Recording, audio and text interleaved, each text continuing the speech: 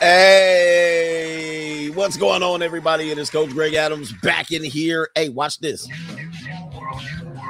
Oh, my goodness. I was struggle streaming this morning. Lord have mercy. And that's you. We back in here with another YouTube live stream. Shout out to the Coach Gang. I got money. Oh, my goodness. You know how rough it was to not have my sound effects this morning? Oh, my goodness. Is anybody else just over this hookup culture? Gotta get my bag and run. Oh, man, it's so nice to have that. I was struggling with only 8 sound effects. That was tough, and I needed my sound effects this morning. It would have been a better stream if I would have had my sound effects this morning. Anyway, and I had to lower the resolution of the stream because they messing up my whole thing here. I had to lower the resolution to the lowest resolution. I don't even know if that's going to make a difference. Anyway, I got money. What does Joe Biden think about it? Are you a freshman at the university? No. You look like a freshman. All right, man. Today we're talking about sports. We're talking about freshmen and sophomores at the junior college in the building. Shout out to the Nasty Boys. I appreciate y'all for being here once again. You guys know how it is. You must have a slow Tuesday. I know how you got it. I know how you got it in. Anyway, today's show, we're going to talk about the gender pay gap in sports argument that will not go away. Oh, my gosh. My goodness. I mean, it's embarrassing at this particular point that as a people, we cannot come to an agreement.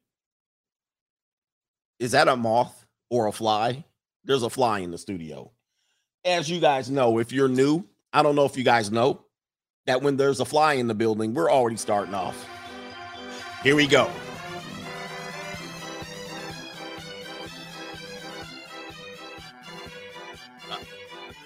Get you.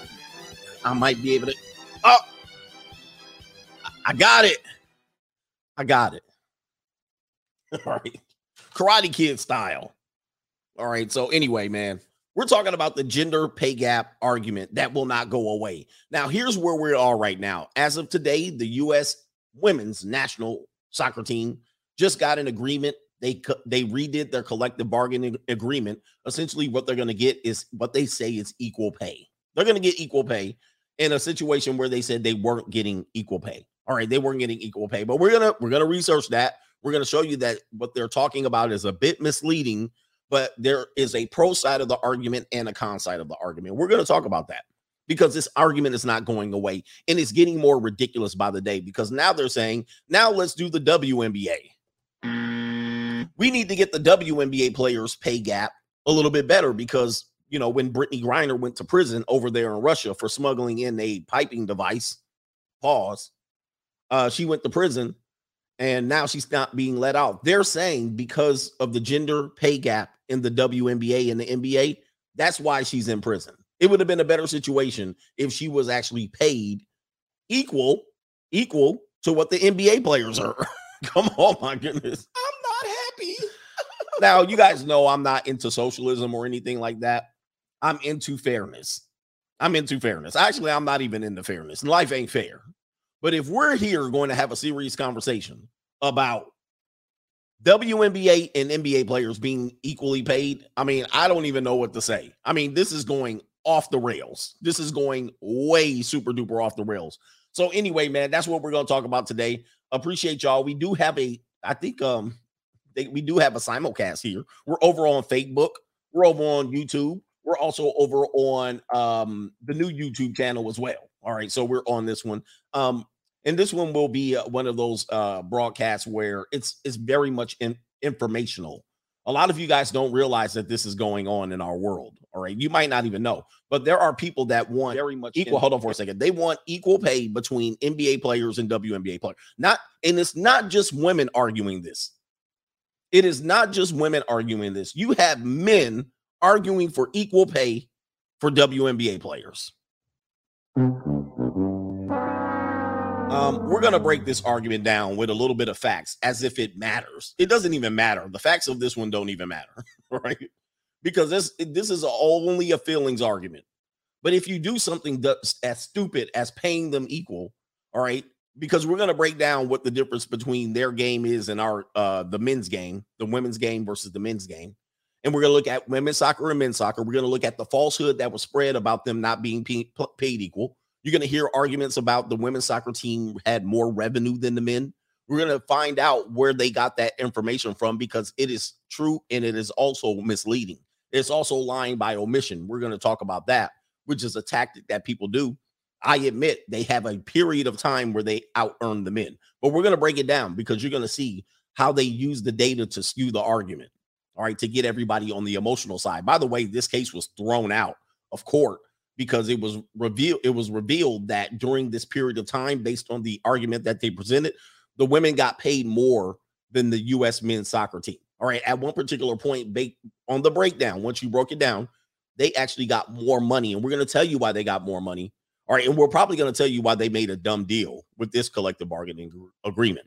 They might have made a dumb deal. We'll show you this. Where are we at here? Warhammer's in the building. Hey, we got a whole bunch of brothers in here that came in here. Pause. Let me make sure I got it. Joan, we're going to call you Joan W, is in the building. I believe this is a female. Shout out to you. I loved today's message. Thank you. I think it is a female. Shout out to you. And you know what time it is, Joan. Yeah, you know what, Joan? Hit us with the co-sponsorship too. So thank you very much, Joan. And it looks like you hit me at the end of the show, so it was a little bit late, but appreciate you, Joan.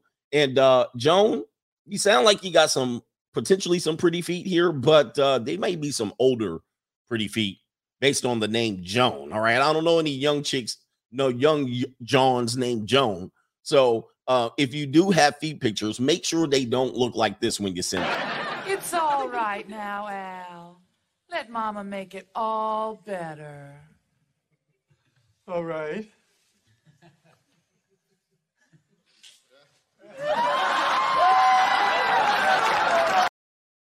Yeah, man. I'm getting some old lady vibes, Joan, but it's all good. I appreciate you for watching. I don't discriminate. You know, it is what it is. She's in the co-sponsorship, so no feet pictures. You're off the hook. You're off the hook, Joan. Appreciate you. All right. Shout out to Ocam for the great show today. He says, great show, coach. And that was right at the end of the show yesterday. I'm sorry, this morning. Warhammer says, YouTube said, I'm not happy. And I need a wrench over there on the new channel, the Notorious CGA channel that we're trying to build up and start all over. Who else sent this in here? We're going to call you Naj. He says, just bought The Free Agent Lifestyle. Can I get a Kaylee? Appreciate you for buying the book, The Free Agent Lifestyle, for you brothers that don't read. All right. You can get it on Audible as well. I am the author of The Free Agent Lifestyle and De-Evolution. The links are in the description box below. I'm Amazon famous. Hi, my name is Haley. I'm a blonde. I have no tits. I make boys fall in love with me. They always throwing fits. I like being single. No, I've never been cuffed. These boys want a relationship, but I'm just trying to. Ooh, man, you dirty, dirty, dirty girl, man. Let me see the bottom of them feet. All right, let me see the bottom of them feet. You know they black. She out there with that Mountain Dew hitting it. All right. Oh man, we did have a we did have a potentially a good hit it or quit it. Maybe I'll catch up with KT King. KT King says, I have noticed that there are women who are quick to proclaim God is a woman, but they will never say Satan or the devil is a woman. Have you observed this as well? Like Arsenio Hall said, things that make you go, I find this gender argument on anything, because you make anything a gender argument, and it is goofy. I mean, you start going down, they start taking everything down and tearing everything down. I think it's absolutely goofy. Now, with that being said, we knew at certain points in history where men were the dominant, so everything's going to skew that way. And now they're trying to overcorrect. And God's a woman. Oh my God! I mean, why do we have to? Do we even have to do that? Obviously, all the good things you're going to take from it and cherry pick, and all the bad things you're going to send it away. KT King also says the women want WNBA and NBA players to make the same amount of money, but I've yet to see women regularly wear WNBA gear in public or sold out WNBA games, hit them with the prices wrong. So you're saying they don't wear the jersey, the paraphernalia, and all of that. I'm going to add to that because, as you guys know, I used to coach women's sports. So I've coached women's sports for a long time. All right. And I've trained a lot of athletes and trained female athletes in a variety of sports when I got into strength and conditioning. I trained tennis players, junior national level tennis players, high school water polo players, soccer players, basketball. I've trained a lot. And then I've actually coached women's basketball at the college level. And I actually was close right around the end of the 1990s. I started coaching. So this was right when University of Connecticut started to become prominent, right? Rebecca Lobo. So this was the big height of the change of the guard, right? Where women's basketball and women's sports started to get a push. It was 20-some years after Title IX.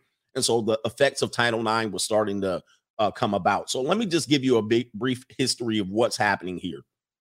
Okay.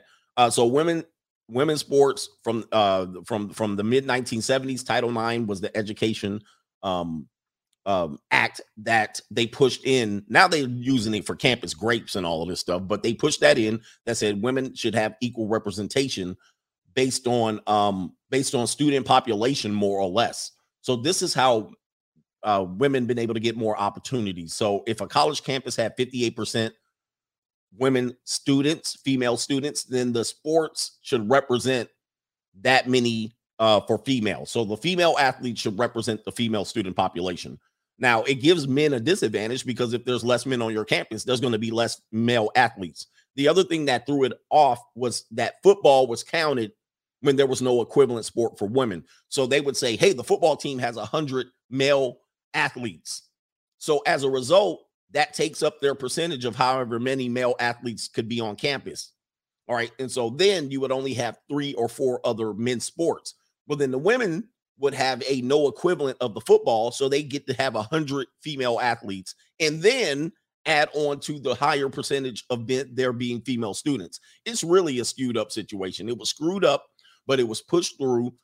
There was a better way to do it, but y'all signed on it. The Simps before signed on it, right? They signed on the dotted line and they made it policy so that men in small non-revenue sports lost opportunities, namely in baseball, Olympic sports, wrestling, swimming, diving, soccer, baseball. Did I say baseball? So a lot of these colleges had to cut these sports so that they can get the female representation numbers up. Then as the years went on, more women went to college and less men. So then the numbers became way skewed. So if you look at a typical college, I'm going to try to pull one up as an example. I'm going to go to a mid-major college.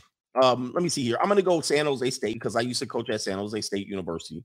All right. I'm going to use this as an example so you can see what I'm talking about and see if you think it's fair.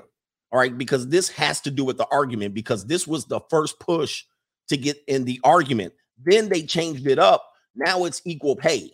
All right. So always remember, whatever they're asking for now, they're going to up the ante later. They're never going to be happy with what you gave them. Once they get in their foot in the door, now it becomes a ridiculous request. All right. So let me give you an example. Let's go to San Jose State. This should pan out. So watch this. So can you guys see this right here on the screen? You can see this. Shout out to San Jose State University. I coached there a couple of years. If I hover over the sports tab, if you look at the women's sports versus the men's sports, this is a prime example of what we're talking about. All right. So there's only 1, 2, 3, 4, 5, 6, 7, 8 men's sports versus 1, 2, 3, 4, 5, 6, 7, 8, 9, 10, 11, 12 women's sports. Might be even more because my tab. No, there's 12 women's sports versus 8 men's sports. So what's happening is San Jose State student population is probably 55% female, then 45% male. I should have looked this up. San Jose State's student population, female, male. So it looks like it's probably like female versus male. Probably like 55%.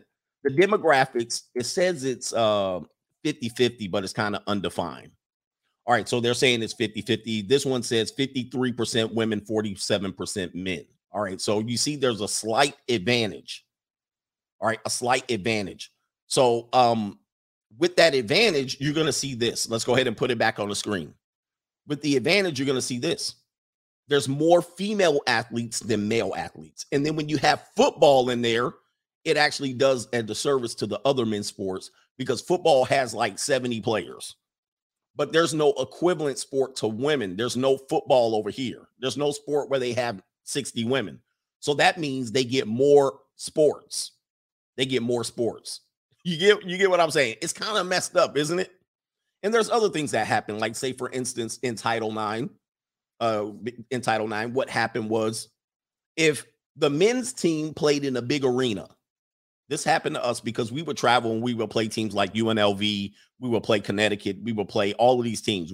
I played almost at every University of Illinois. So what would happen is we take our team, we go to University of Illinois, but according to Title IX, they had to play in the same facility as the men. It had to be equal. Whatever facility they used, it had to be equal. Now, some of us are old enough to remember the PE gym where they would say that's the boys' gym and that's the girls' gym. And then you go over to the girls' gym, it was dilapidated, no air conditioning. It was the old gym. Well, you couldn't do that anymore with Title IX. You could not say that's the boys' gym and the girls' gym. You would have to say that's the big gym and a small gym. That's how you would have to say it. That's the big gym and that's the small gym. So the small gym would be the girls' gym, but you can't do that anymore. So say, for instance, you played at UNLV and they had an arena of 18,000. Well, the men's team plays in that arena. Well, then the women's team would have to play in there too. They would have to play in there too. You couldn't send them to a little gym. You couldn't be like, nah, because nobody's going to come to the game. You go to the little gym. You'd have to give them the opportunity to play in the big gym. But what would happen is when they would play the game, they would turn on the lights. There would be more people working the game than spectators. So we played UNLV one day. There had to be 18 people in Thomas and Mack. I mean, there were literally, Thomas and Mack is a huge ass arena. There had to be 18 people in there watching the game. There was more people selling concessions and popcorn and running the scorers table than were fans. And many of those fans probably never bought a ticket. This is how ridiculous it got. Now some of these universities figured it out and they made a smaller gym, but they call it the women's athletic facilities. They no longer say they say we prefer to play in the small gym. So UNLV now has a gym above Thomas and Mack and out to the corner. That's a nice facility, but it's not, that's where the women's basketball team plays. Okay. So this is how ridiculous it got. And everybody, it would cost them more money to run the damn game than it would. It would cost them more money to run the game than they brought in revenue. Right. So the women, they didn't sell no tickets. So they would definitely define women's basketball as a non-revenue generating sport.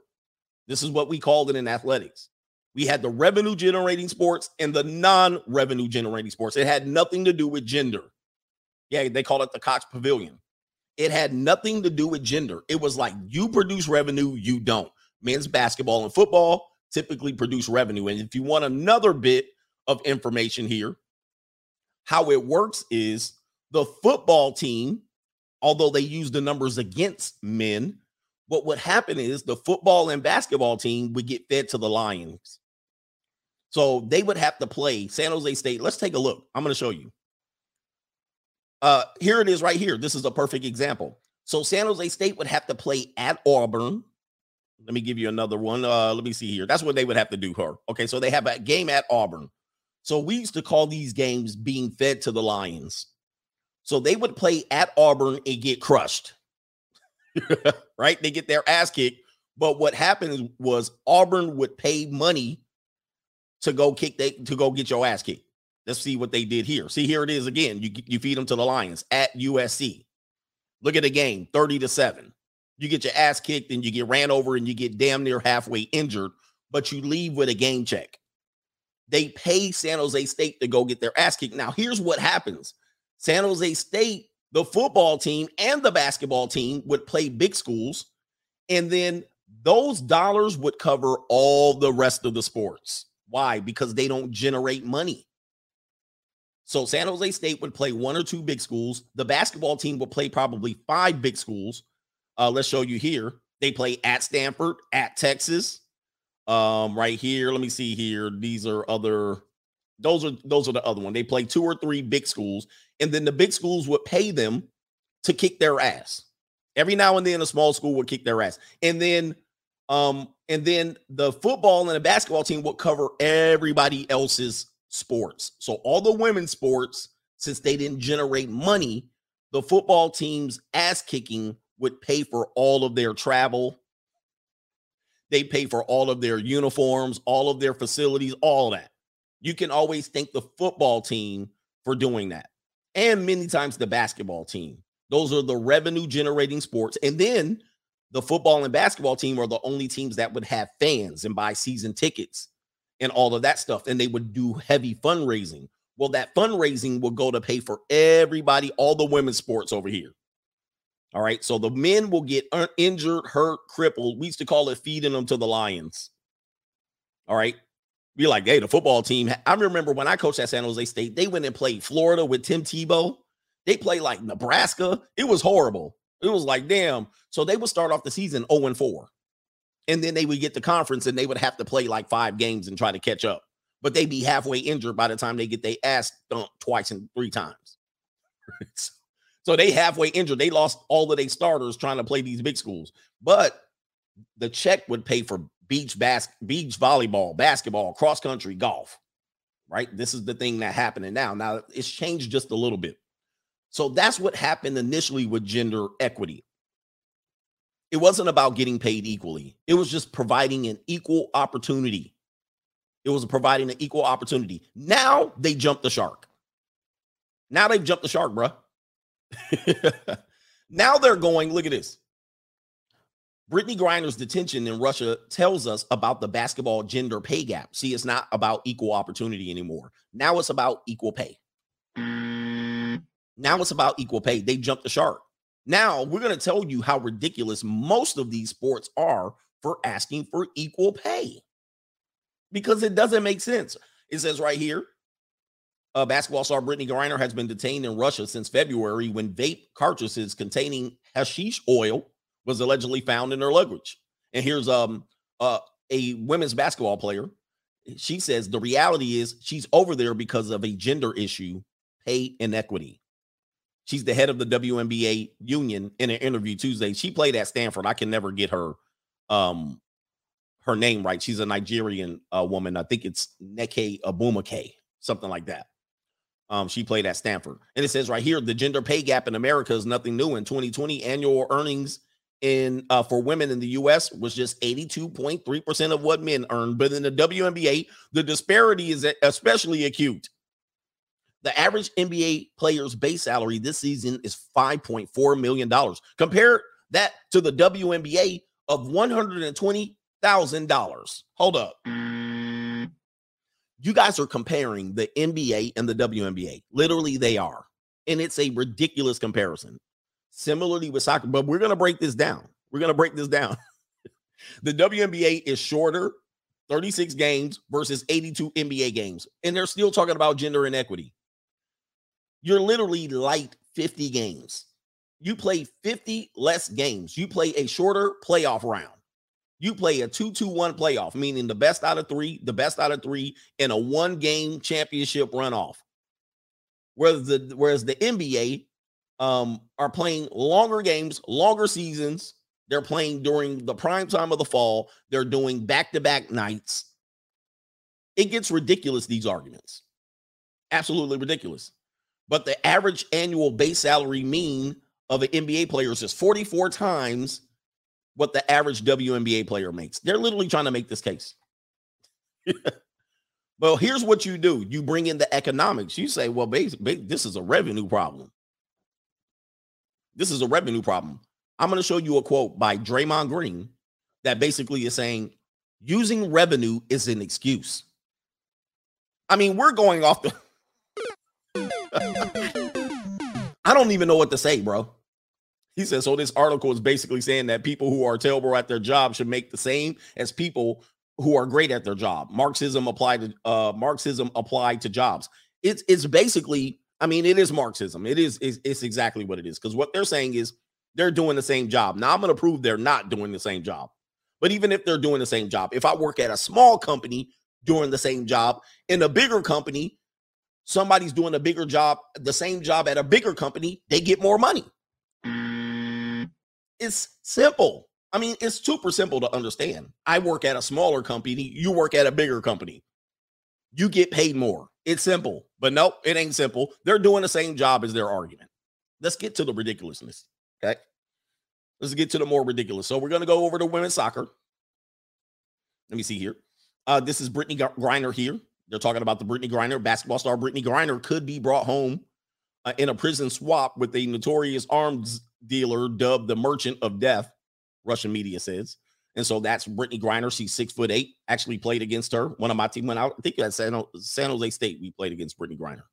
She's pretty tall woman. All right. Let's see here. It says right here, does the U.S. women's soccer team bring in more revenue but get paid less than the men? They examine it. They break it down. Somebody says, keep her over there. The United States women's soccer team here. This is where the disingenuous argument comes in. They recently won the Women's World Cup for the fourth time, but the team's compensation remains the subject of considerable controversy. Chants of equal pay erupted after the team's victory over the Nether regions during a triumphant victory parade in New York City, in which they won the World Cup. And what they're going to say is, hey, we're winning. We're doing better than the men's program, but they're getting paid slightly more. All right. That's what the argument is. Right. I mean, they're leaving us considerable amount of information on the table. And this is what I call lies of omission. They're leaving out tremendously amount of information. And there's so much so, hopefully I can cover it all. The women's team sued the U.S. Soccer Federation, its parent organization, in March over gender discrimination. That followed a wage discrimination complaint in 2016 with the Equal Opportunity Commission, Employment Commission. Weeks after the teams filed for the lawsuit against the U.S. Soccer, 35 senators called for equitable pay for the team in a letter to the United States Soccer Federation President Carlos Cordeiro. And several Democratic presidential candidates have taken up their cause. Senator Elizabeth Warren tweeted out that the women's team is the #1 in the world and they contribute higher revenues for U.S. soccer than the men's team. That's misleading. She's true, but she's leaving something out here. But they're paid a fraction of what the men earn. This is going to be misleading as well. Warren says women deserve equal pay for equal or better work in offices, factories, and on the soccer field. So what's happening is they're using the momentum of winning and also the men underperforming, which for all intents and purposes, the men haven't done fairly well in the competition. But at the same time, the men are stinking up on the field. The women are doing well, and they're using it as a catalyst. Hey, we're winning, and they suck over there, and they get just as much money. It's disingenuous, but I understand the angle. For a normal ham and egger, that makes sense. It makes sense. Oh, yeah, well, since you're doing better, you should get more money. No. I mean, there's some things that we're leaving out, and I'm being as fair as possible. Listen, I coach women's sports. I'm being as fair as possible.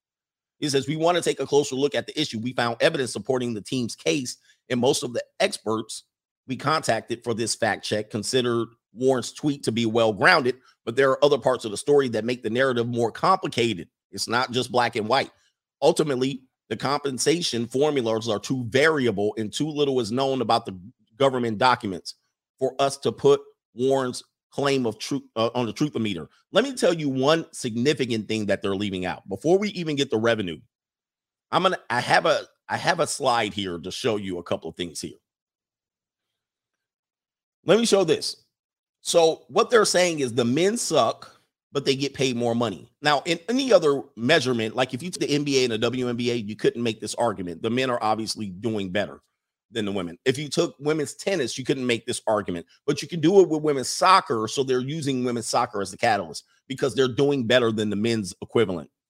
So what they're leaving out is often the U.S. men's soccer team does not have their best players.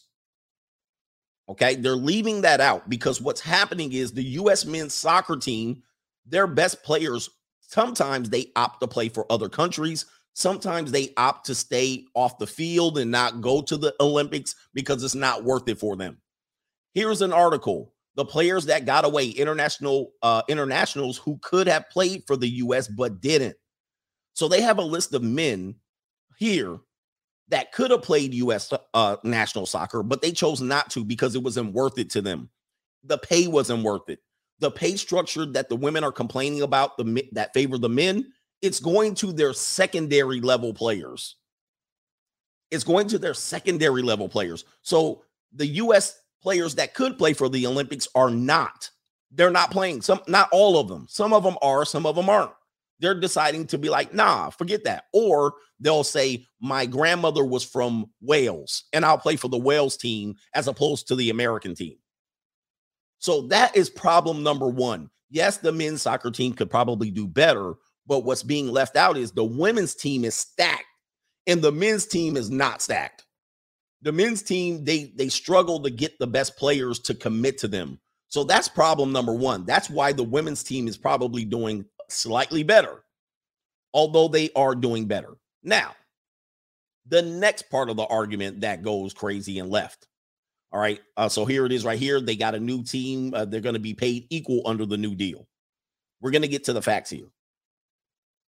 There's several ways you get paid. Somebody's kind of mentioned it now. There's several ways you get paid in jobs. You can do trade time for money. You can get paid to perform or how you produce, or you can get paid based on revenue. When you're an athlete or entertainer, like my man Heartsick Disciple was saying, sometimes you get paid on performance. Sometimes you get paid based on how much money is there. And let me give you an example of that. I'm going to give you an example. I've broken this down and I've talked to people about this. I'm going to give you a clear example of this. In women's tennis, in men's tennis, in most of the major tournaments, the pay is equal.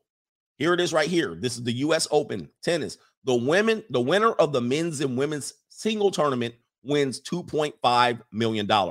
And the runner-up claims $1.25 million. Now, that would seem fair, right? That would seem fair, right? However, when you think about this, those are two different games.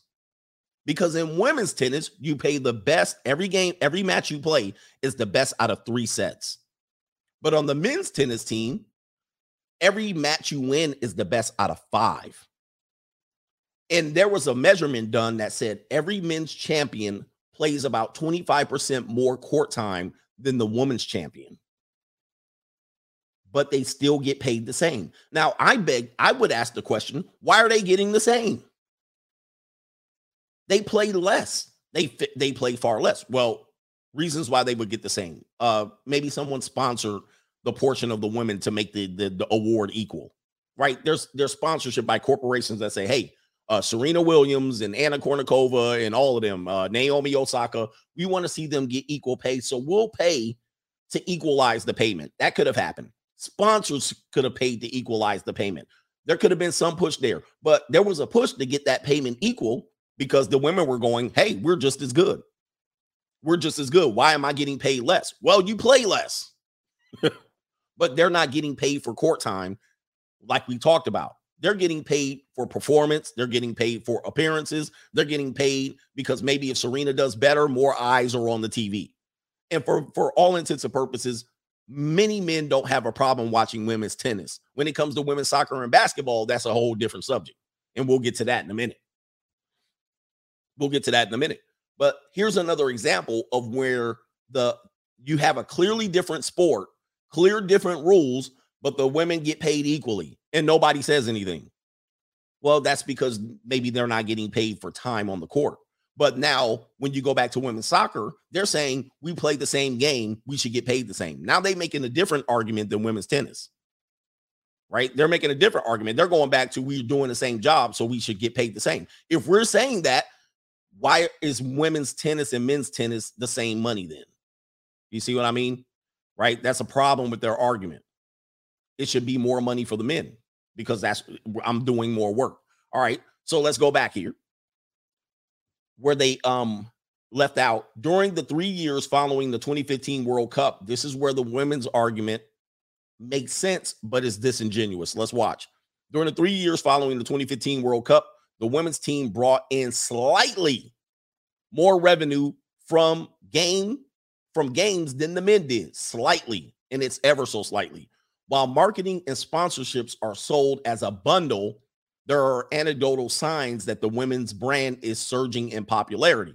And that would be true too. Since the men are winning and the women are, they're going to be more popular. They're going to be the flag bearer of the World Cup, right? So obviously sponsors will be like, here, we'll throw money in the entire organization, and mainly because we recognize the women. I don't mind that argument, because you'd be hard pressed to name 3 women's and 3 men's soccer players on U.S. national. So I will tell you that I could probably name more women's players than men.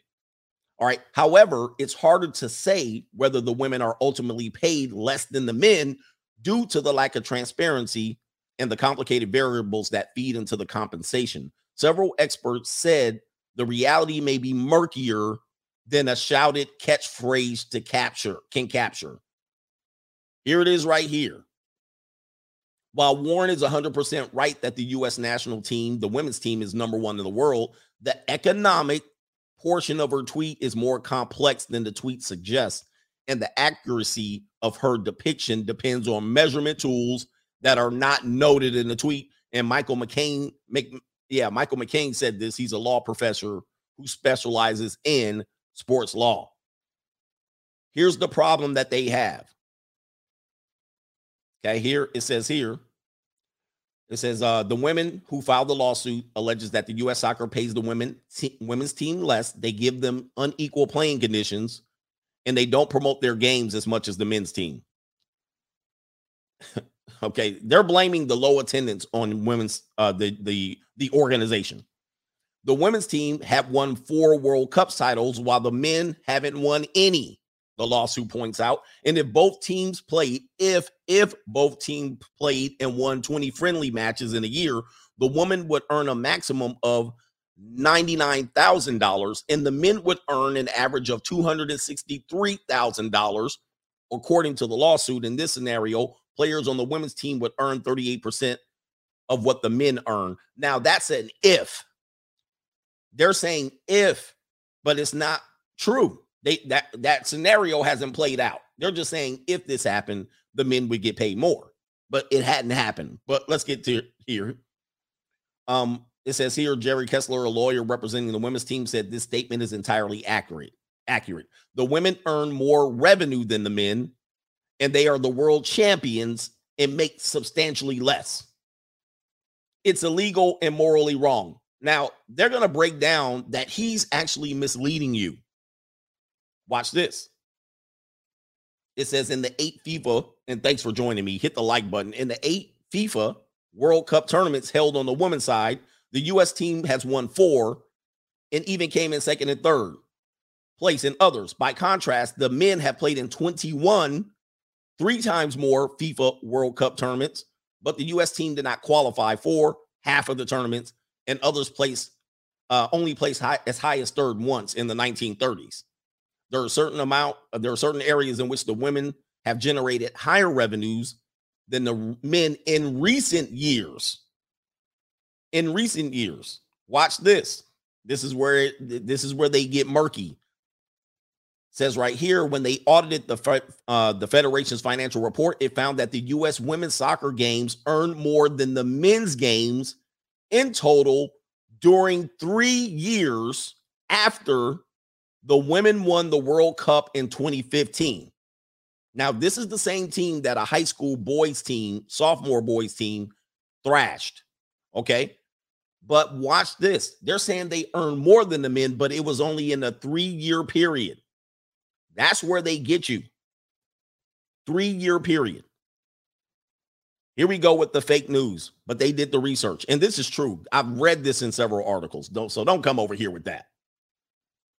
Specifically, from 2016 to 2018, the women's team brought in $50 million in revenue, while the men's team brought in $49.9 million in revenue. That's a difference of less than 2% in the women's favor. So there was a slight difference. So when they say women brought in more money, it was only by less than $1 million. It wasn't like they creamed them in the revenue category. They literally barely beat them out. And it was only in a 3-year period. Outside of the 3-year period, let's take a look. Looking year by year, 2016 was actually the only year in which the women's team generated more revenue from games. 24.1 million compared to 22.24 million for the men. In 2017, both teams brought in the same revenue. And in 2018, the men's team brought in 13 million compared to 12 million. And it says this pattern marks a reversal from previous years. In 2014 and 15, the men's team earned 8 million and 11 million more than the women's team respectively. So once again, when the argument is put against scrutiny and you break down the numbers, the argument that the women's team out earns the men is slight, and it's only for a 3-year period in which followed their World Cup championship, I think number 2 or 3. So it is a very misleading statistic to keep saying they out earn the men. It was only for a short period of time, and over the long haul, the men out earn the women, even when they underperform. So let's just take it like that.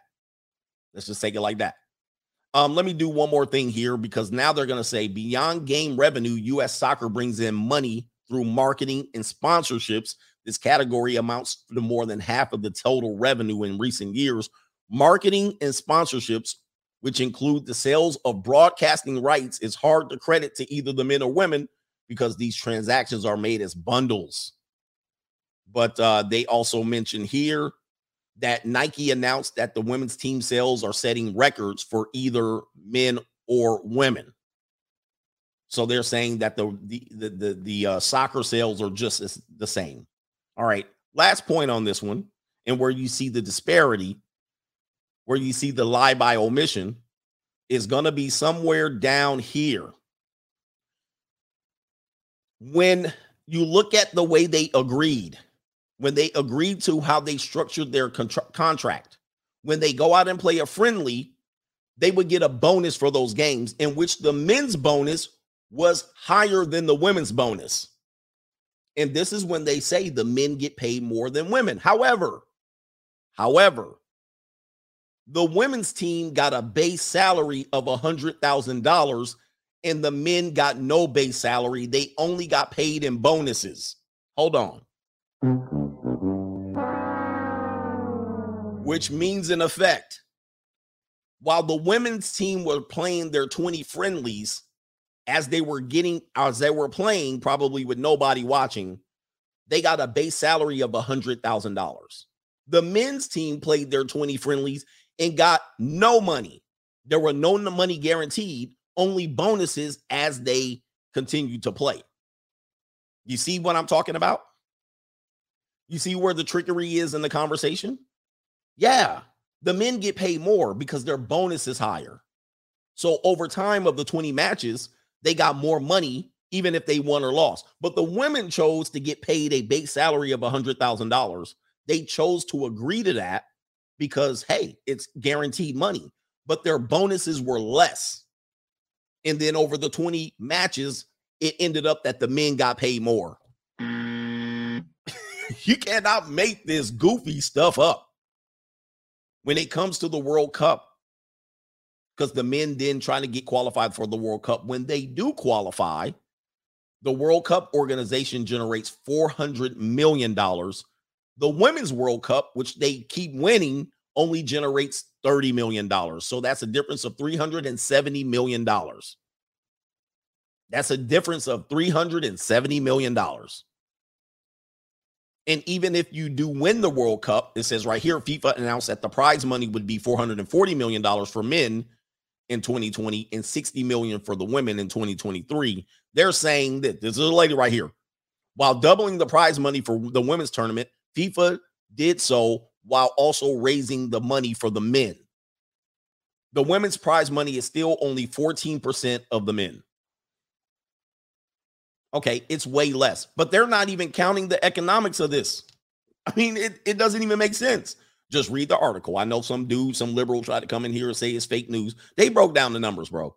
They went a deep dive into the numbers. It's no doubt that the argument that you hear that they were not equally paid is false. It's true, but it's false. It's true, but it's misleading. It's true, but they chose to take the $100,000 base salary over the last 5 years. As such, they could have took the bonus package, which they did in this deal. They took the bonus package, but I guarantee you they're still going to be pissed off because in this article, they then start laying down the law that here it is right here. The women's national team players raise issues not just about compensation, but also safe work environments. They are put at risk more frequently by having to play on non-grass fields, more non-grass fields than the men's players. So it's not just you're not getting paid, you're playing on less grass fields. The travel, the men's fly charter while the women fly commercial. Ticket prices, which are lower for the women's tournament games compared to the men. So the ticket prices are lower, therefore it's unfair. But then when I look, the stands are empty in many of your friendlies. And they're trying to lower the ticket prices to get more asses in seats. You can't make this stuff up. Somebody said they're slower on grass. Here it goes right here. And then it says, in marketing efforts, less of the investment in women's games. So they're doing less marketing. They're lowering the ticket prices. The men are flying charter. They're flying commercial, which I can see that, but there's a reason why. And the playing surfaces. And here it is. One notable difference is that the women return from their World Cup win. The games for the Women's Professional League, which is called the National Women's Soccer League, were broadcasted on YouTube. The men's league, which is the MLS, which you're probably heard of, had a multi-year, multi-million-dollar contract to broadcast their games on major TV networks like ESPN and Fox. So they're saying this is unfair. Hold on, let me get the buzzer on this one. We only get on YouTube. They get on ESPN and Fox. This is where the argument, this is what we're talking about. God. Listen, I'm all in favor of women's sports. I've coached women's sports for all my life. I don't mind it. When I go, I know what I'm looking at. I'm like, okay, I know what it is. I tell you, I go to a high school boys JV game, and it's much more speedier than a Division II college basketball game. You can see the disparity immediately. The athleticism just jumps at you. It jumps out at you. It's without question you're watching a faster game. You're watching a potentially more athletic game. It is. I can't do anything about that. But what I cannot do is just take at face value, we get paid less without you considering all the factors. There's I can't just say you deserve to be on TV. Well, who's going to watch it? We're going to get to that in a minute. Let me do some cash apps and super chats. Interesting subject, right? Interesting subject. But this is the argument. This is how far they're pushing it. And I think it's going to the point of ridiculousness. We're going to get to the WNBA and the NBA here in a minute. All right. Robert Q, thank you for the support today. Where are we at here? It's far. He says, Rockaway Rob, Latinos in New York City supporting the coach. Please don't say Latinx. We find it offensive. Not sure who made that ish up. Latinx. I literally learned about this less than a month ago. And I know some Latino people like, what? But I think I'm probably sure your Latino homeboys and or homegirls, señoritas in college, they're identifying as this Latinx. Somebody put in the comment section of my last video what it meant. It was a long entry too. It was a long post. I can understand what it means. It's kind of including a lot of people and genders and all this stuff. It's kind of a mess. And they're including other types of Latinos that you wouldn't consider Latinos, like Caribbean Latinos. I don't know if you know, but Caribbeans are considered Latino. Like Caribbeans and like in the Caribbeans. Caribbeans in like that you wouldn't think, like Haiti. I believe Haiti. They're under Latino. Did y'all know that? Somebody brought it up. I think it was on like it was on Twitter. It was on Twitter, and I can't remember the guy's name. He's known as one of these kind of pro-blackish guys. His name slips my mind. I should know his name, but his name slips my mind. You know me with names. Somebody says no, coach. Watch this. I'm gonna pull it up. You think I'm lying? I actually looked it up, and it was right. It was under the category. Watch this. Yeah, the island is on Hispaniola. Watch this. I'm gonna pull it up. I was floored. But then people came in the comment section and they were like, she's right. Because it was a black looking woman who said she's from Haiti. And she's like, we ain't African, we Latino. And everybody was going crazy on her. And I was like, what? And they were putting up charts. Watch this. People think I'm lying. Watch this. Haiti, Latino. Look. Here it is right here. Listen. You can here it is right here. I'm going to pull it up on a couple areas. Let me just pull it up here.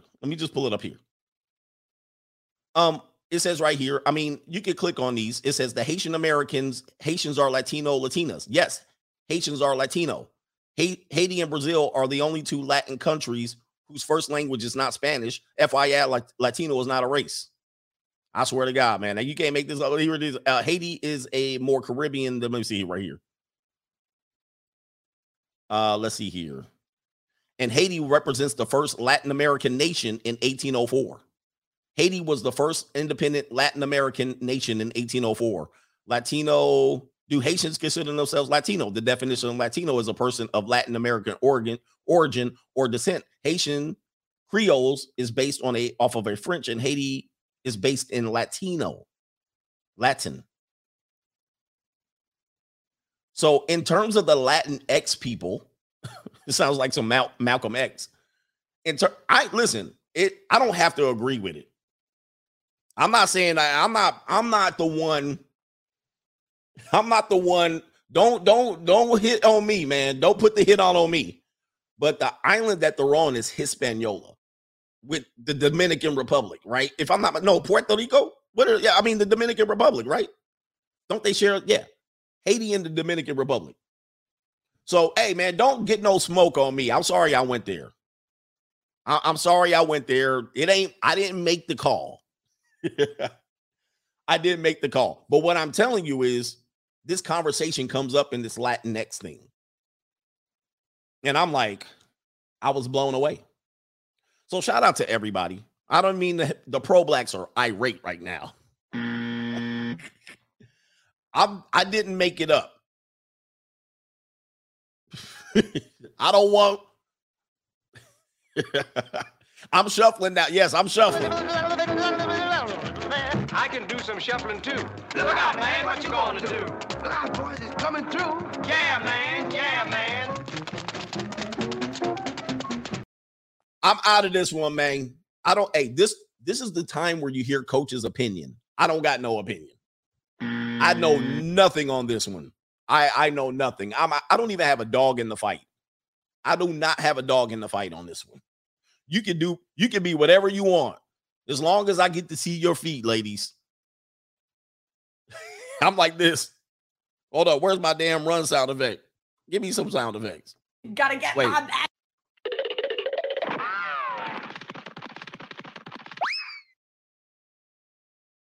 I want no smoke on this. Y'all can you guys can argue that one till the cows come home.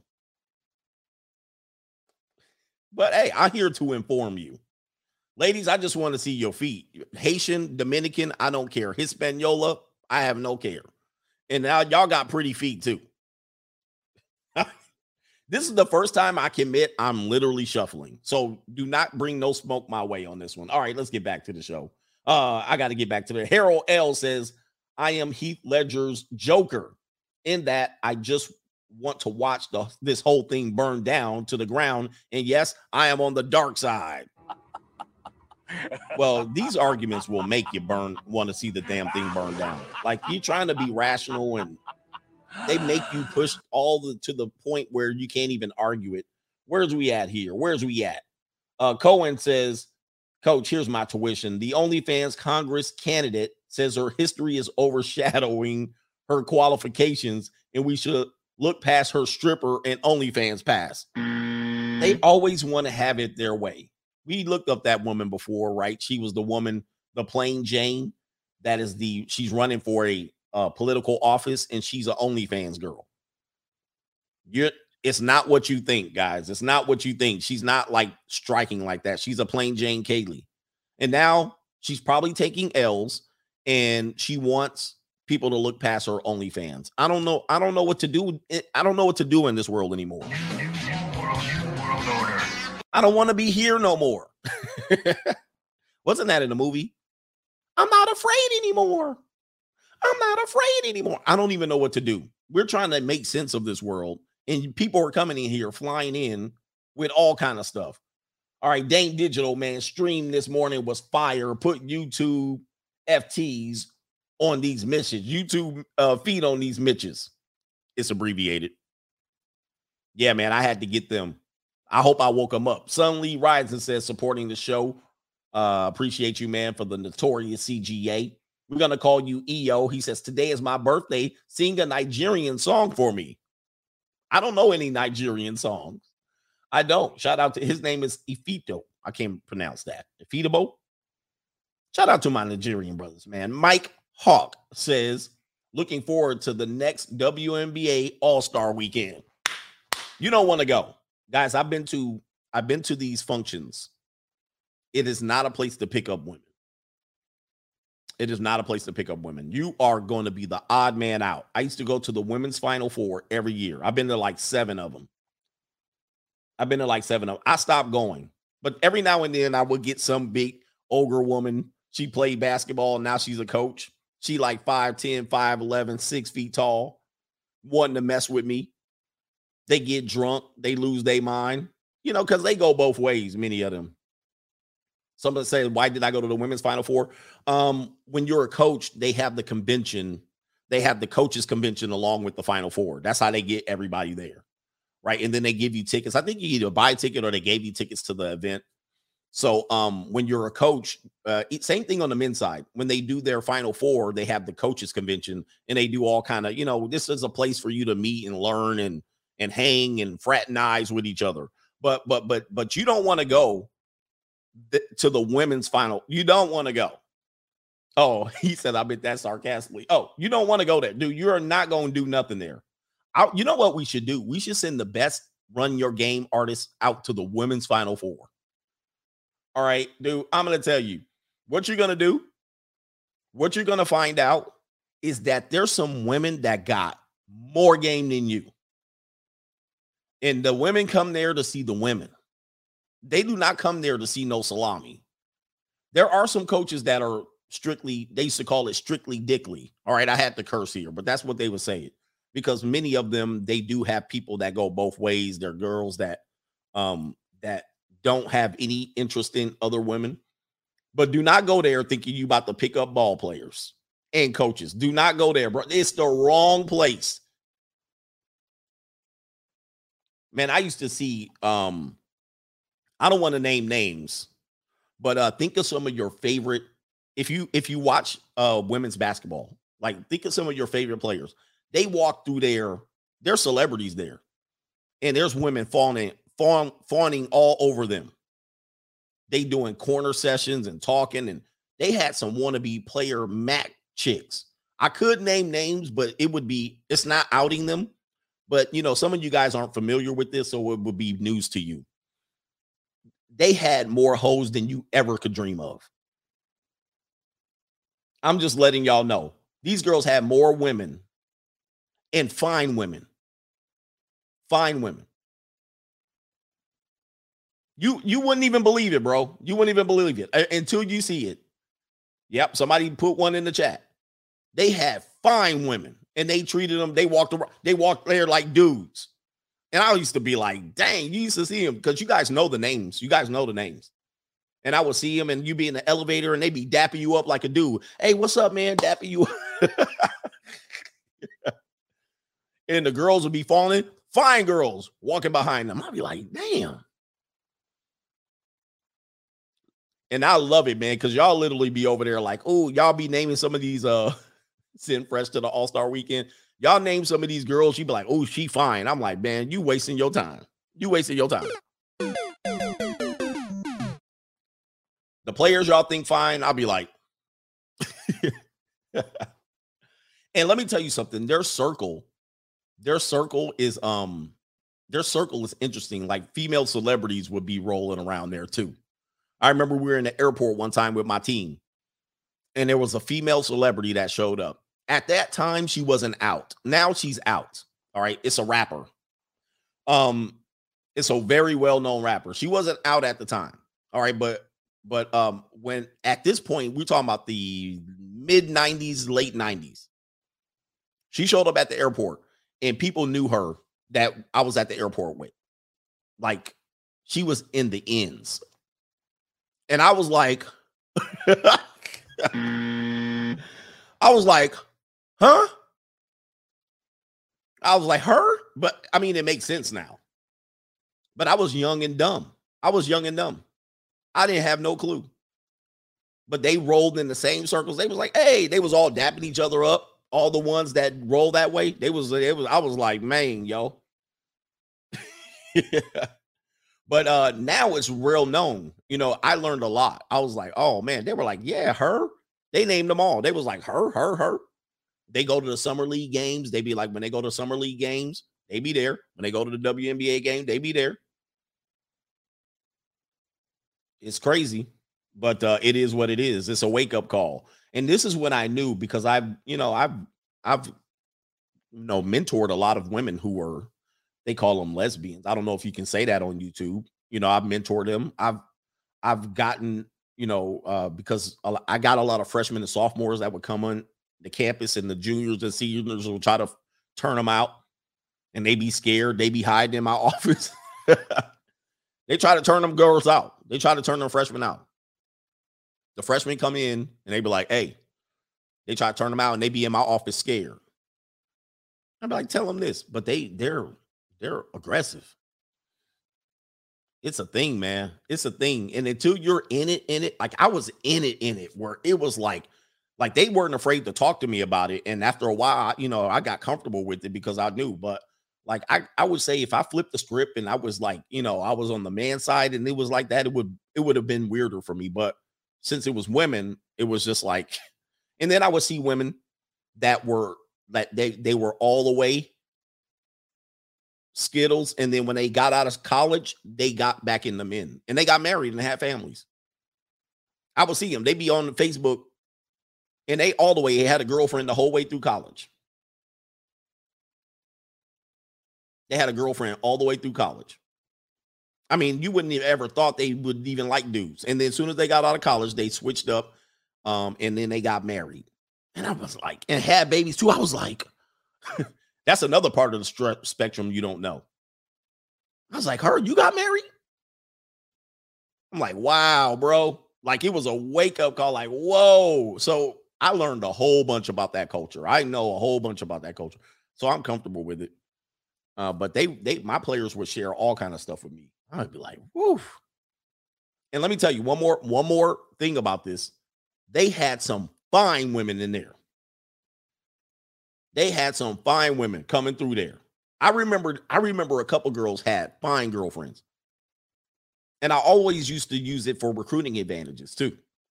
All right. So I used to always try to find out which way, because if the kid was in high school and she would visit, we had to figure out, which way she went so we can put certain people on them. So if she liked boys, we get her to hang out with the men's basketball team. If she liked girls, we get her to be with the biggest freaky deek. And then we pair them up. We used to call them the campus host. We were like, who's hosting this kid? And then we would find out. They're like, which way she go?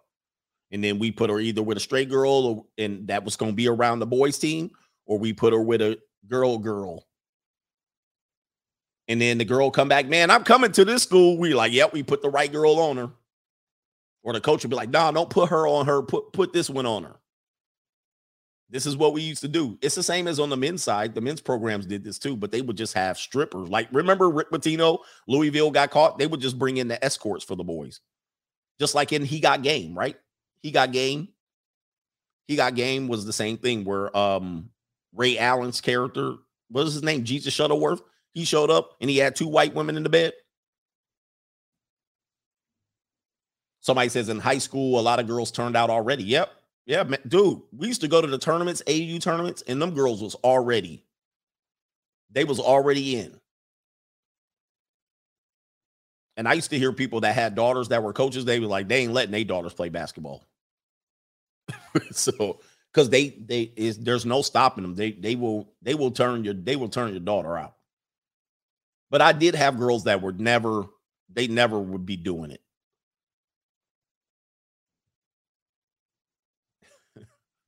They never would do it. They was always in the dudes.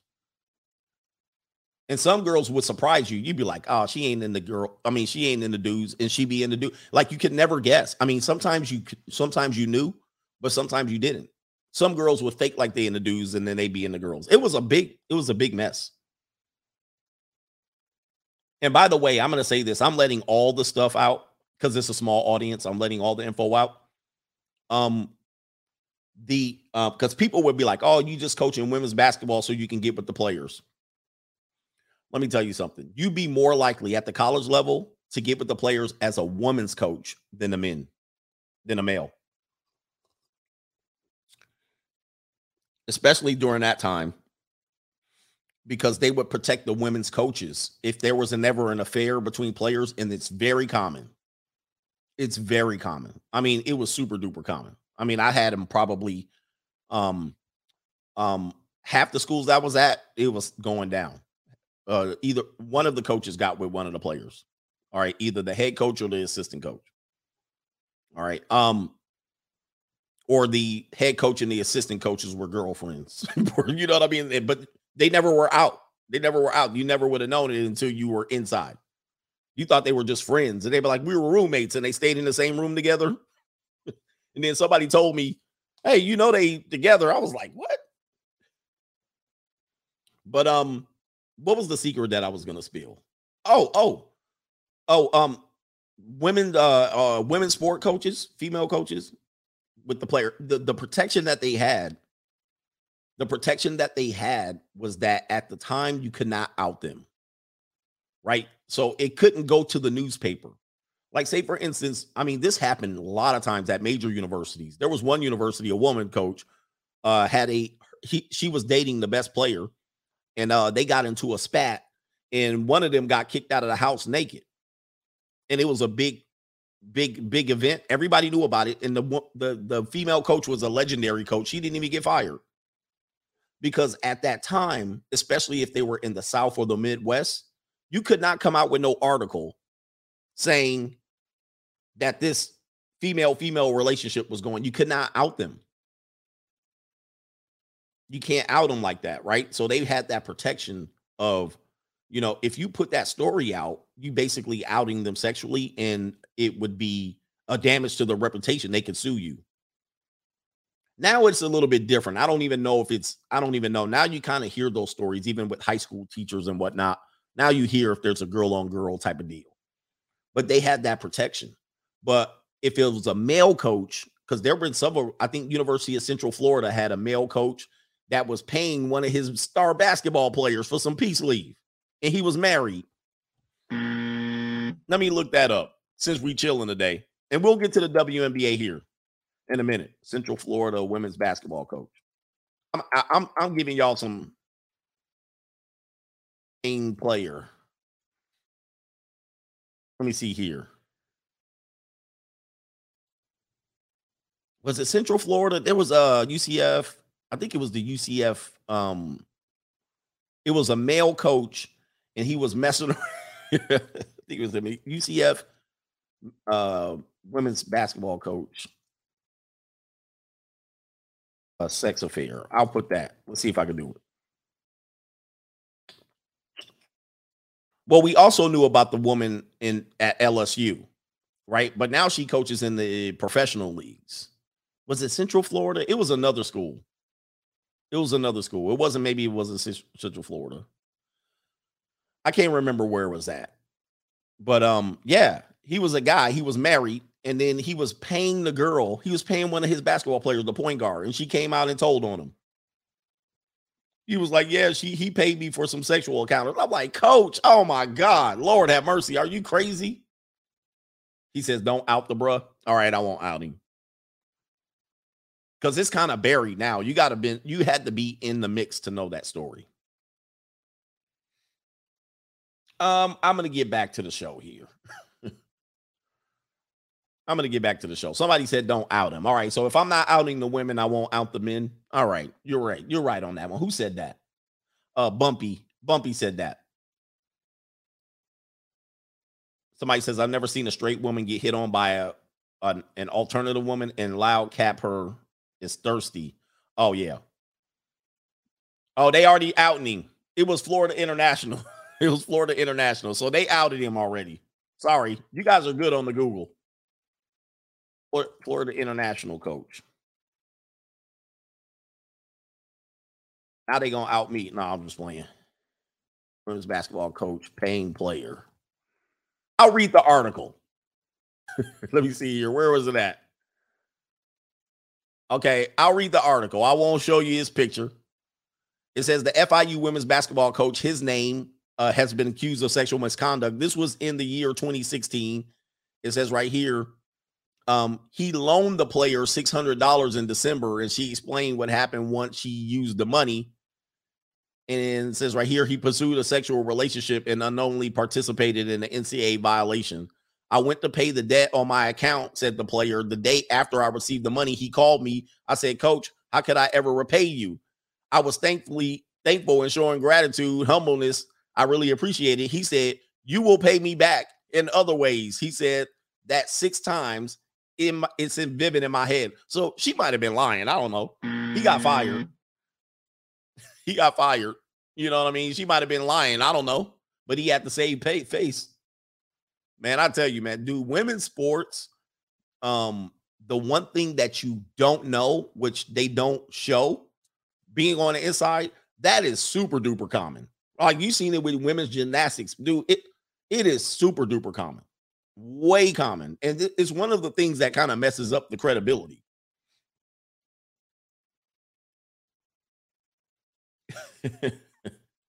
Because when you find out the amount of people that are doing like there was a professional coach that had a relationship with a player in the WNBA. It was well known. And you're looking at it like, what? Like, think about that. Now, you can do whatever you want, but think about it. Like, say if you had an NBA coach, name a coach. I don't want to name a coach and put it out there and burn bread on them. Name a coach, and then you find out he was with the star player. You would be floored. You would be blown away. You would be like, what? You know what I mean? Like the Knicks coach and then the star player. You would be like, what? You wouldn't be able to handle it. Now, it might be happening. It might be happening. It very well could be happening at this point. We don't know. But in the WNBA, it happened several times. Blown away, pause. Yeah, pause. Anyway, so these are the things that happens on the women's side, and also just misconduct. Remember, I told you about the tennis player that said she was with the 50-year-old tennis coach, and then he died, and then she came out. Remember, what was that tennis player's name? I can't remember. She said when she was a teenager, she had a relationship with her married tennis coach, and then he died, and she came out and outed him. And they never had sex until she was legal age. Yeah, I mean, dude, that stuff happens all the time on the women's sports side. And that's because Pam Shriver was her name. It's almost unavoidable. You're bringing in it's a mess. Shout out to the Ultimate Warrior in the building. Let's get back to the WNBA. So did we get on, we got the pay disparity. Watch this. Now they're trying to say, I gave y'all some inside information. Pay disparity between the WNBA and the NBA is a numbers game. But if you go on Twitter and Instagram, they're trying to say that the WNBA and the NBA players should be paid equally. I'm floored at this. Like, how? There's no way that it's the same game. Let's just get to the facts here. Why is this on there like that? Okay, so this is the women's soccer team again. Let's just go on attendance alone. Average attendance per game. We'll get to the differences between their thing here. Here's the average attendance before game. First of all, there's only 12 teams. In the NBA, there's 30. All right, so you got a problem there. It ain't the same. But look at the average attendance. Many of these teams barely get 8,000 people in. All right, in the last 2017 into barely 8,000. Whereas in the NBA, you know, you're getting 16, 15, 20. I mean, it's not even close. But here it is right here. Even though the two leagues play the same sport, when it comes to revenue and profits, the two leagues have little in common. Now, where are the guys that are going to say this is fake news? Read one Cash App, then told stories for 30 minutes. I'll get to them. WNBA players contend for some time that their pay is unfair, that they deserve something closer than their male counterpart, in the NBA. Recently, Draymond Green, one of those highly paid male players, poured a little gas on the fire by offering his opinion on the subject. In short, he said the women shouldn't complain. Now, they paraphrased, they took that out. He said a little bit more than that. And we'll get to it. What he said was, I'll do this. This is what he said. Come on, man. Refresh. I might have to paraphrase again. Here's Draymond Green. He basically said what it sounds like is that they're just complaining. He says, I've seen so many complaints recently about women talking about the pay gap between what we make and what they make. And I feel where they're coming from. I know what I put into this to be great. They put in the same time in that we put in. So I understand what they're saying, but I'm really tired of seeing them complain about the lack of pay because they're doing themselves a disservice by just complaining. And he went on to say, and he literally took one to the head on this one, but they are complaining because they are not laying out steps that they can take to change that, which is important. So it's coming off as a complaint because the people that can change it, they're just going to continue to say, well, the revenue isn't there. The revenue isn't there. So if you don't bring in the revenue, we can't pay. We can't up your pay. They're going to keep using that.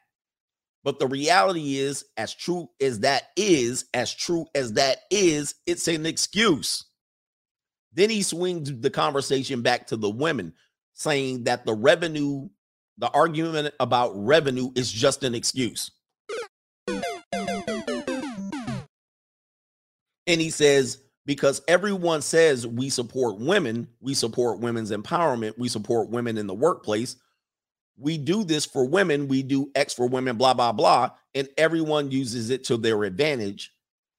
Yet these women athletes are not using those people who are saying the very thing to their advantage. So then it just becomes a complaint that falls on deaf ears because they're going to use the same excuse. So let's go back to the numbers because Draymond brings it up. The income, the revenue, all of that is not even close. Even the game rules aren't even close. In a WNBA game, they play 2 20-minute halves and a 5-minute overtime and a 15-minute halftime. In the NBA, they play 4 12-minute quarters, an additional 8 minutes of game time. But again, is this about the rules? Is this about being the same? Or is it about getting paid for what? Production, advertisement, marketing, or just performance? What is it? Because tennis is not the same game, but they get paid the same. U.S. soccer saying we play in the same game, so we should get paid the same.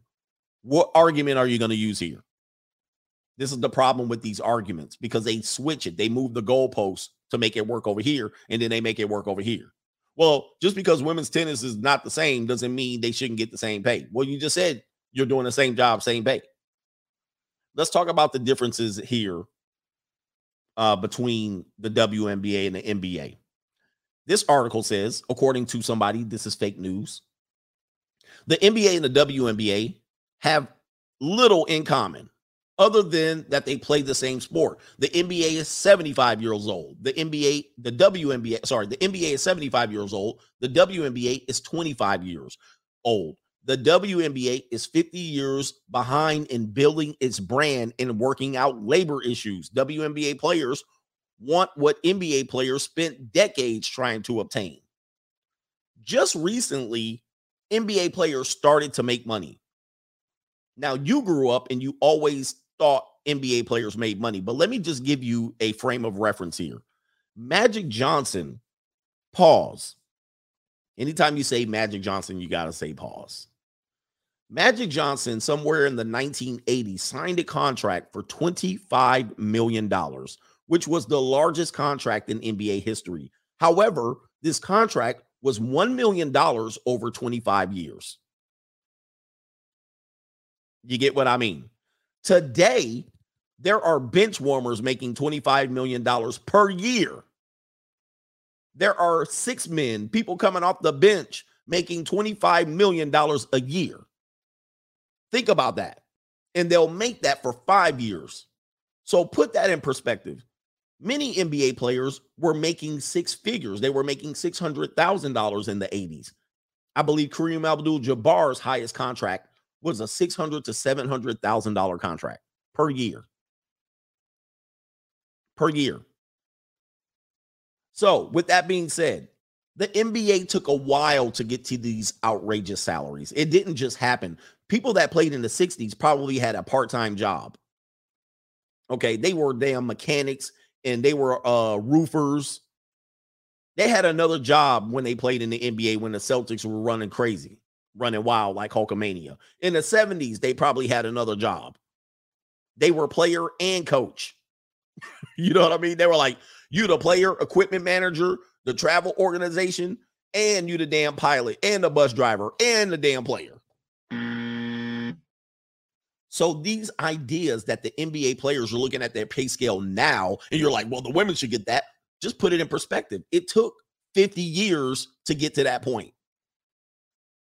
It took 50 freaking years to get to the point where the contracts are obscene. Now, the WNBA has been around for 25 years, and they want to just jump right in the front of the line of the money. No, that's not how it works. So they put that point in there. WNBA players want what NBA players spent decades trying to obtain. Work on your brand first. Work on your collective bargaining agreement first. Work on your layups. Get some exposure. The NBA's average attendance is 17,000. The WNBA's average attendance is 6,000. Come on, man. This is not rocket science. Rocket science. It says the the 2019 NBA Finals averaged a little more than 20 million viewers per game. The 2019 WNBA Finals averaged 400,000 viewers per game. The NBA has 30 teams. The WNBA has 12. Not only that, the average ticket price is $51 to $89 in the NBA. I don't know what game you're looking at. That must be in Orlando or something, not in LA. The NBA's average ticket is $17. NBA players' games average 2 million TV viewers per game. WNBA games average 246,000 during the 2019 regular season. And that's a 7% improvement. And after 2020, their ratings went down. All right. And they just opened up this past week, about a few weeks ago, and their ratings are down. So the pandemic had a big impact on their viewership. The NBA's average revenue, $7.92 billion. The NBA's revenue annually, $60 million. With he says, which would not even cover the combined salaries of NBA player Kevin Love and Damian Lillard. Revenues, of course, are not to be confused with profits, all of which leaves the WNBA a little short on money. NBA Commissioner Adam Silver reports that the NBA has lost an average of $10 million each year it has existed, with the NBA subsidizing out of the goodness of its politically correct heart. So the NBA is covering their losses, and they were running equal pay. Here it is right here. Kyrie Irving creates a $1.5 million fund for WNBA players who chose to sit out the 2020 season. So here's another chance, where men are opening their wallet to try to make this work, which leads us to the average NBA salary is $7.5 million, according to the league, and the average WNBA salary in 2019 was $116,000. but they're doing a 53% increase with a new collective bargaining agreement that's going to include maternity leave and $5,000 in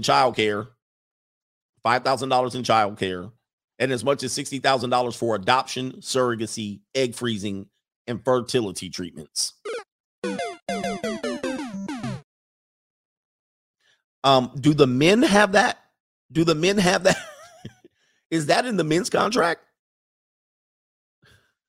Under the CBA, base salaries increased to $130,000 in the leagues. Elite players can make upwards to $500,000. So they do have probably 10 players that make $1 million for sure. All right. But they're very few and far between. And so they're comparing Diana Taurasi with Michael Jordan. Well, Diana Taurasi is the Michael Jordan of the WNBA. Therefore, she should get Michael Jordan money. You know what I mean? Like, what are we doing, bro? What are we doing with these arguments? It gets kind of fuzzy. And so they're talking about they're trying to bring in more sponsors in the 2022 season. Will it mean more people in the seats? I don't know if you've ever been to a WNBA game. I have. I'm going to tell you. This is just a warning for you guys. If you have a family, like if you have kids, it's a family event, but you might want to prep them when they get there. You know, they're going to see something that they might not see in their suburbs, right? You're going to see that they're like, because back in the day, I think when I used to go for free. You know, I mean, I knew people, I knew either a coach or a player there. I actually coached at the schools that I coached at, 4 players that I coached got drafted. And then several got free agent contracts in the WNBA. All right. So I've had people close, and when they came into town, they left me tickets, or I had a close relationship with somebody that knew someone that played in the WNBA. So when you go there, they're going to be, they don't hide what they're doing. It's kind of going to a parade. It's like going to a parade. Like, you're going to be like, oh, and your daughter going to be looking like, what's going on here? But now in our time, this is common. They're wanting you to see this. They're wanting your kids to be introduced to this now. So it's kind of like one of those murky. I ain't never paid no ticket. To go to no WNBA. At that time, I was in the industry, so it would be free. And at that time, I would go to either LA, because I had one of my guys that got me into coaching. He actually was an assistant with the Sparks. And then I had another one that when I coached up in San Jose State, I would go to the Sacramento franchise. But anyway, I try to clean it up. I try to clean up what's happening there. But I do like women's basketball because the problem with the women's basketball game, and that I'm going to say, and I'll do all the super chats. The problem with their game is that you can't see how good they are from the camera way up in the damn 300 section. It's not going to it doesn't translate well to television. Now, anybody that knows female ballers know that they're good. Like they're good, solid players. They're built, they're big, they're strong. You know, just like you will see an elite male athlete at 16 run like a gazelle. On the women's team, there'll be a 6'2" player like that. Like Maya Moore was like all of 6'2", and she ran like a gazelle. She was quite impressive. When I was at Stony Brook, we played them her freshman year. We played Maya Moore her freshman year. She was amazing, bro. Like, so from the row number 1 and 2, you'll be blown away. The higher you go in the rafters, the worse the game looks. I mean, that's just the problem with it. And you know what the problem is? It would be the same as if it was a 6-foot under league. It would be the same. Like if it was a 6-foot under, like you take any 24-hour fitness league and put them in an arena. It will look ridiculous. It will look like this. It will look terrible. And that's their problem. It's largely a 6-foot under league. The best post players are 5'10", 5'11". The taller they get, if the taller they get and they're a post player, the worse they are. Unless they're literally a standout like a Brittany Griner. She's not really that talented. She's just huge. All right. So the best players are between 5'9" and 6'1". The taller they are, the worse they are. And then the short ones, you're kind of like, you know what I mean? Like, you'd be like, I could go out there and play against them. But their league is done, it's done by brute force. It's a hang and bang. They just bang each other, bang, bang. Every now and then you'll get somebody like smooth like Maya Moore, you know what I mean? Lisa Leslie. Those players are few and far between. And most of them all went to Connecticut. Right? So you're not going to see nobody knocking down shots. Like, I mean, you're going to see some. They do have these players. But again, the higher you get in the rafters and the more you get the television view, it's not going to translate. And that's why they do poor on their viewership. You look at the game, you're like, okay, these look like a lot of short people out there. And they wonder why. Now, same thing with tennis, women's tennis, by the way, you're going to watch because, first of all, they sound like they're doing something other than playing tennis half the time. All right. So they got a skirt on. They're panting. They're grunting. They're sweating. You know what I mean? Their clothes are tight. You can see leg and midriff and shoulders and ponytails. You don't see that on WNBA. So if you're a viewer and you just manage to go by the screen, you're going to be like, keep on going. When they're watching tennis, you're going to be like, damn, who is that? Kornikova, Petrikova, Salivakova. Somebody says Coach Gumping for women's sports. No, man, you got to call it real, man. Get your ass out there. You're going to get your ass torn up. I've been around too many women's basketball players to diss them. All right. There's some girls that can kick your ass. All right. I am not playing. All right. First of all, they kick your ass. Listen, not only will they kick your ass on the court, they take your damn girl. That's how I used to see it. I used to see them dudes come in there, man, I'll kick your ass. And then they kick the dude's ass and take the girl. Take his girl with him. And then your girl be lip locked with the girl. That's what I used to see it. I used to see it on a regular basis at college. I used to see that all the time. I'd be like, damn, the intramural dudes come out there.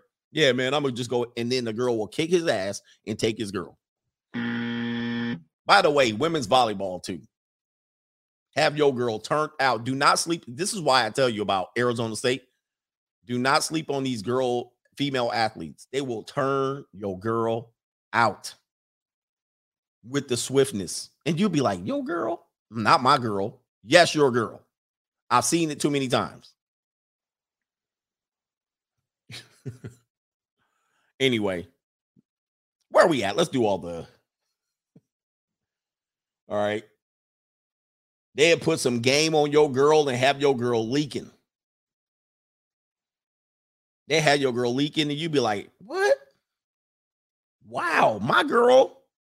You want to be with this girl? She 5'10". She 200 pounds. You want to be with her? And your girl come out, knees wobbling, knees shaking. I'm going to tell you another story. Let me do a couple more cash apps. I'm going to tell you another story. I kind of told this story before. Zero Fallout. He says they don't want equality. They want equal outcome. So any argument with WNBA and NBA, there's going to be guys that gump for the girls on this argument. This is not even close to being an equitable pay argument. I mean, there's nothing equitable about it on any level. When you break it down, it's not even close. But there's going to be some dudes gump. Yeah, we need to do it. Like, why? It's not even they don't even have the revenue. We just on the revenue where they're losing $10 million per year. Where are you going to pay them with? What are you going to pay them with? You're going to have to take the money from the men like the Title IX program. And they're not going to turn the money down. That's the problem, because if the NBA said, okay, men take a little bit less salary so we can keep the women's league going, the men will say, okay. And the women will say, thank you. And then all of a sudden we'll get to an equal pay argument. Well, they're making just as close, but you had to give up the money and they don't make no money. How? It's goofy. And you know who really gumps for them is basketball players, former players that have daughters. Former basketball players that have daughters, because their daughters start to do what? get involved in basketball. And then they go overboard, right? And then they start coaching their daughter and they start getting the top women's players to mentor them, and their daughters get turned out. Yeah, they do the whole girl dad thing, and then they start pushing for. So then what do? They start going to WNBA games. They start sitting front row. They start advocating, and then they start saying, yeah, equal pay. And so the biggest stars on the men's team will have daughters, and then they'll be like, yeah, these girls need more exposure. It happens all the time. I've seen it. You know what? I've seen it. Sorry about the super chats. I've seen it. I remember I used to watch Akeem Olajuwon's daughter and recruit her. I can't remember what school she went to. But you know what happens? This not only happens with NBA players, but it happens with men in general. So what'll happen is the men know nothing about women's sports. They'll have a daughter. That daughter will start playing high school sports. And this dude will be the loudest loudmouth about how unfair it is about the women's team and the men's team, or what the girls' basketball teams get versus the boys. But when they were a player in high school, they could give a care less about the girls' basketball team. But then when their daughter gets to high school, they loud and say, we need equal playing time, and we need as many basketballs, and we need. It was nonstop. I hated that girl's dad as a coach. I'm like, you must be new. I'm like, you're new to this side of the sport, I see. How come we got to play on Tuesday night with nobody in the stands, and the boys varsity team, they start complaining about what the boys varsity team is get. The boys varsity team game is sold out. Standing room only. But now they want to play the same night as the boys team. And they want to play after the boys so that the standing room only crowd can see the girls team. I went through this as a girls coach all my life. I'd be like, oh, Lord. I'm like, you know what's going to happen? Soon as the girls game start, everybody's going to leave. And it's going to humiliate the girls. So then they'll say, put them before the girls team. Put them before the boys game so that everybody that's coming to the boys game will say, oh, there's a girls varsity game. We'll go to the girls game. You know what's going to happen? Everybody's going to show up at halftime of the girls game. That's what's going to happen. They're not going to come at the start. They're going to come at halftime to get their seat so they don't have to stand up for the boys game. It was almost not. I cannot stand those men's parents that were those girl dads like that. They were always the loudest mouth. And you're like, would you shut up? You know what I mean? They were so excited and passionate. All of a sudden, I was like, you probably the worst misogynist when you were in high school with the girls team. The worst of the worst. They were embarrassing. All right. Shout out to Jose V. He says it's not about equity, but dominance. If you don't know that that's the direction they're going, again, if the NBA started just giving them money and paying them equally, the next conversation is we should play before we should get better treatment than you. Same as with the women's soccer argument. It always escalates. It's never enough. I'm not happy. And I'm just saying this I'm just letting y'all know that that's where it goes. Juan Primeras is simple. Make the women play the men for the bag. Gotta get my bag and run. Now, that would be ridiculous. It would be ridiculous. It's not even fair. It wouldn't be even fair.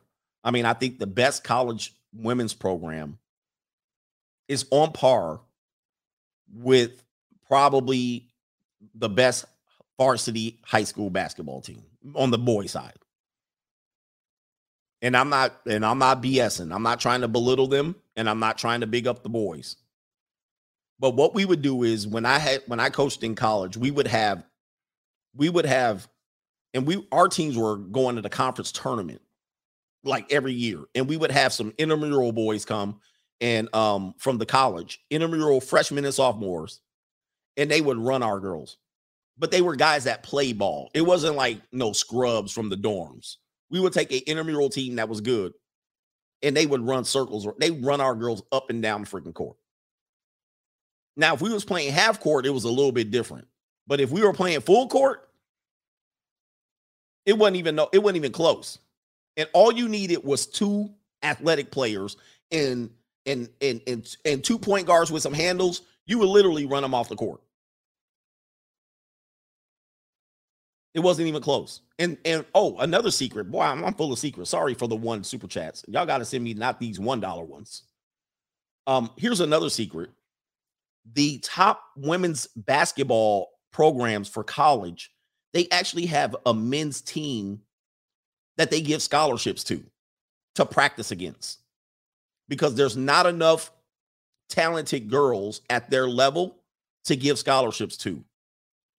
So what they will do is they'll get 9 or 10 good, the top 9 or 10 basketball players in the country. They give them a scholarship, and then with the 5 other scholarships, they would bring in 5 men that those girls would practice against. That's how. And guess what? Women would complain about that. Those scholarships should go to girls. You're cheating the system. So they'd be mad at those coaches for giving those men scholarships to become practice players. University of Connecticut did that.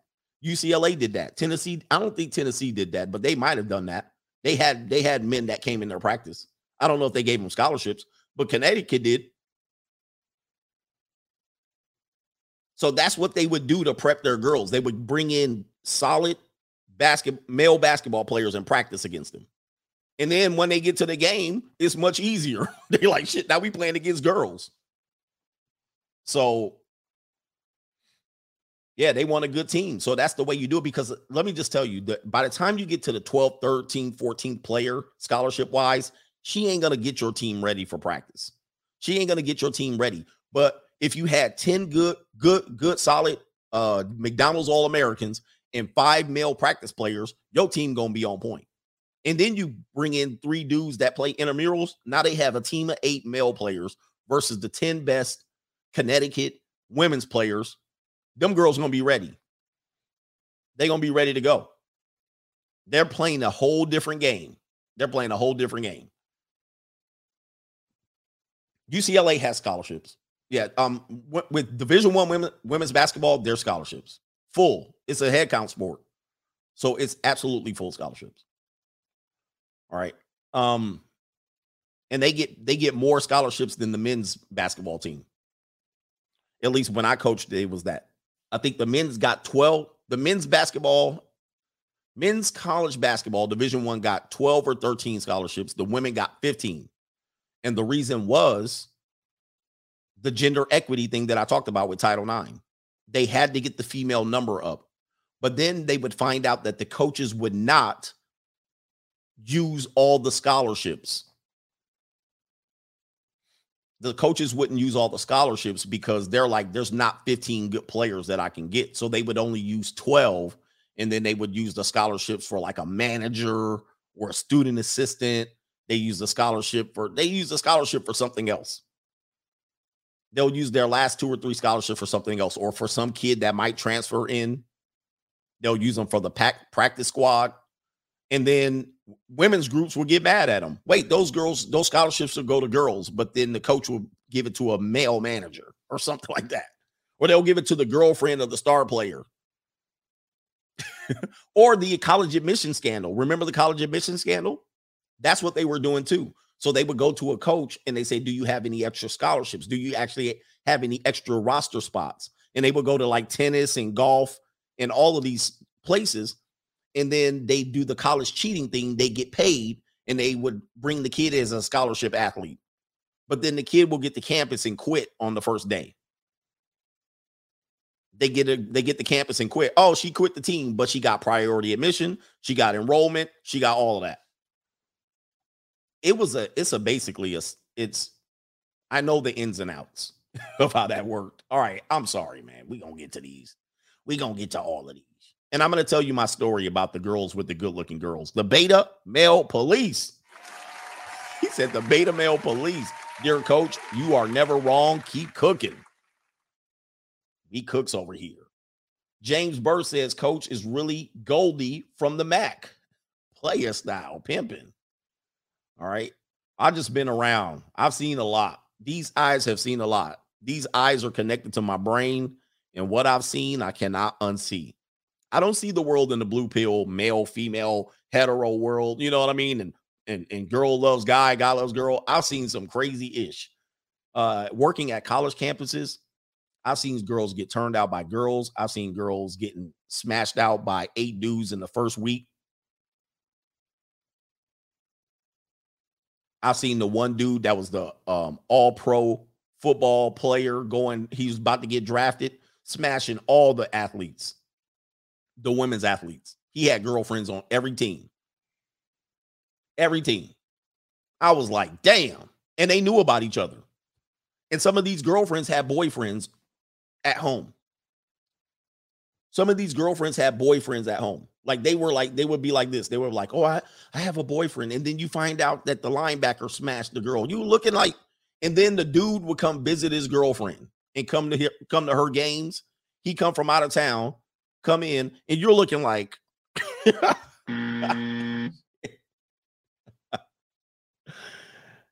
you're like, oh my Lord. You're looking at this like, this poor dude. He do not even know. This dude do not know. Your girl out here with the top dude on campus. That's why they call him a big man on campus. Big man on campus got away with everything. I saw this one. I was at this one school. This dude was and it was a small school. He was smashing everything. I was like, damn, son. I was like, go get it, man. Hey, I used to see him in the hallway, dap him up. He had a couple of my players. He had a couple of tennis. He was all everywhere, bro.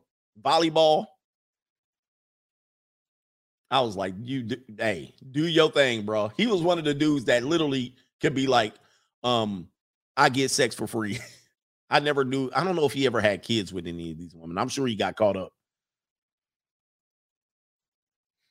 That dude was walking, smashing everything. Shout out to Everett Walker, says the ticket sales don't work the same, CGA.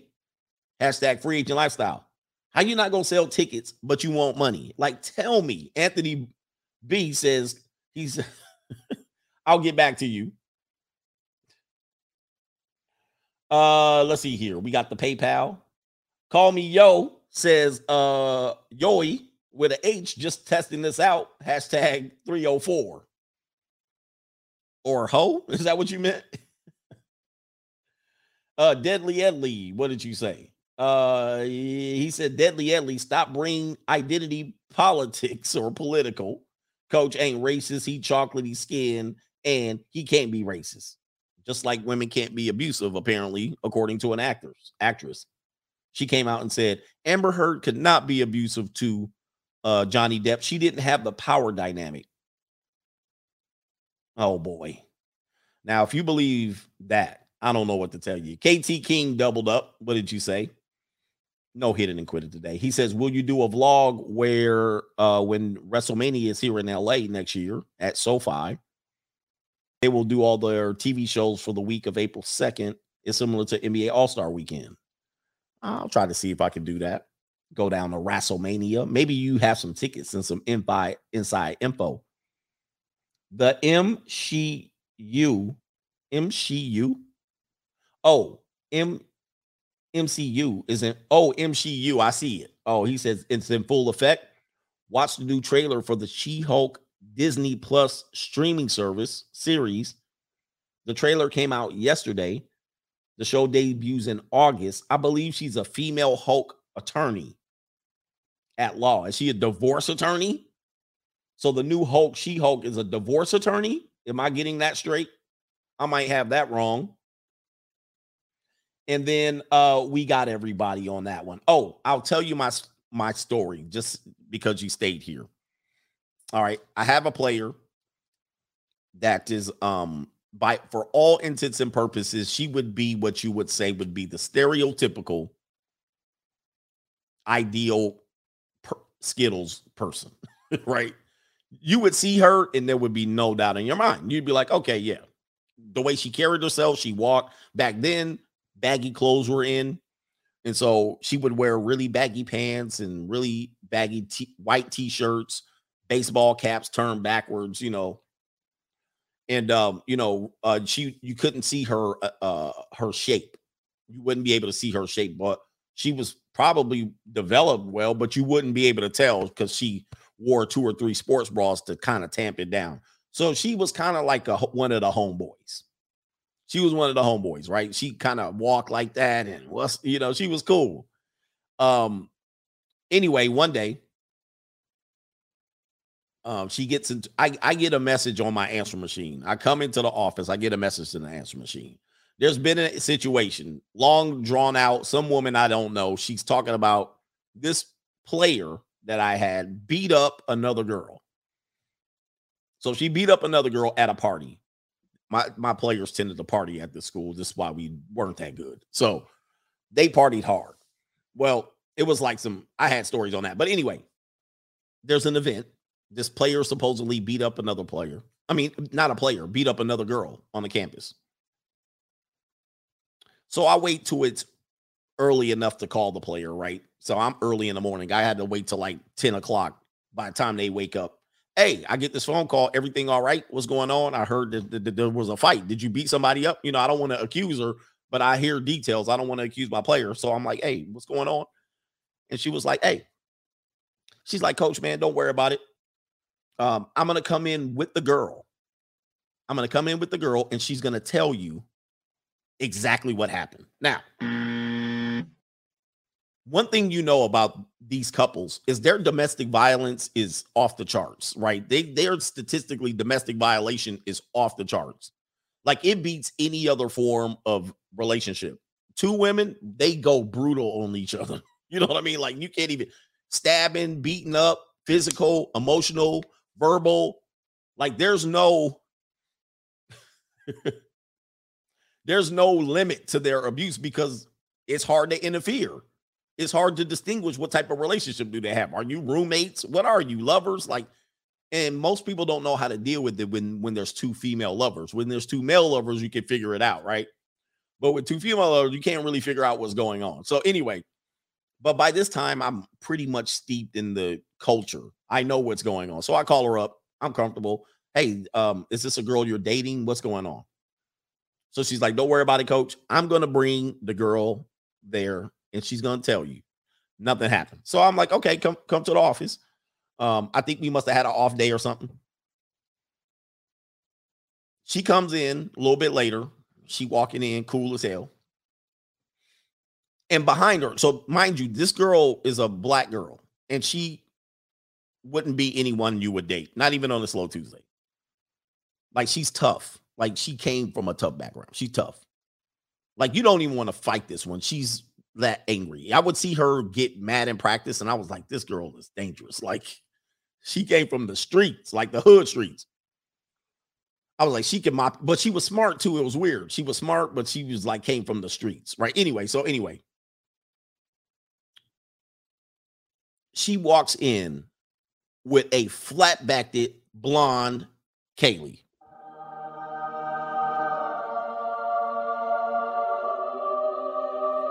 A strawberry blonde Kaylee. Flat-backed. Like she would have been one of the top girls on the campus. And I'm sitting there like, and she had, the girl came in with her tank top on. You wouldn't even know. This is what she walked in with right here. Hi, my name is Haley. I'm a blonde. I have no tits. I make boys fall in love with me. They always throwing fits. I like being single. No, I've never been cuffed. These boys want a relationship, but I'm just trying to. So she walks in with her and they sit down in a chair. And I'm looking like I'd never seen the girl before on the campus. I've never seen them together. But apparently they were an item. But I've seen the other girl with other girls. You know what I mean? Like, I'm looking like, bruh, this was the girl you was working? And this was the girl she was in a relationship with at the time long enough. So they tell me the story. And the Kaylee's going off. Hey, look, Coach, I've never seen her before. She's sitting in my office. Coach, don't worry about it. It was a big misunderstanding. It was this and that. She was setting it straight. It was a misunderstanding. Everybody didn't know. But from what I heard, my player drug her ass. Like it was brutal from what I heard. But that was all I heard. But I'm sitting there with my player. My player was like, I didn't do it. Kaylee was going, nothing happened. And I'm going, okay. I mean, what am I supposed to do with this information? I think the police might have been called, but I didn't get a police report or anything like that. The police didn't contact me. So I was like, okay. And she said, and I was like, all right, you can go now. And Kaylee was like, thank you, coach. I wish he was like, can I serve you up next? I would have been like, come on. But they left. Man, them faculty people was on my ass. And I'm going to tell you what faculty people was on me. Because there's a group of faculty members. This is what you guys got to know about colleges. And this is what you got to talk about when you send your kid to school. If you want to be concerned about this, this is the ins and outs, because I've worked on college campuses for 15 years. This is what happens. There's a group of professors that are partial to the female athletes, meaning they are their same orientation, right? And they are feminist. Like they're the staunch feminists that you worry about, that you see on it. They don't like dudes. And so I'm a male coach coaching women's basketball, right? Which is it's common. But they had it out for me. They did not like me. They didn't like what I was doing with the program. They did not like me. They supported me for like 2 games when I was at the school. The rest of the time they was giving me problems. And you know what they would do? When I would bring in new recruits, they would pounce on them female faculty members. They would go get them. They would go get them and they would counsel them and they would invite them over to their houses and all that shit. They would completely interfere with my program. And so they get those players in, and the one or few, they get them on their good graces and they get them to enroll in their classes and they get them to come over for dinners and all that stuff and host them and host. They would literally they would undermine me. They were a problem in my program. They would undermine me. So what happened was this. So since it was a 2 women thing, he said, ninja. And they were strict. You know what they did was, I didn't punish the player that allegedly beat up the Kaylee. And they were like, they was at a faculty meeting calling my name out.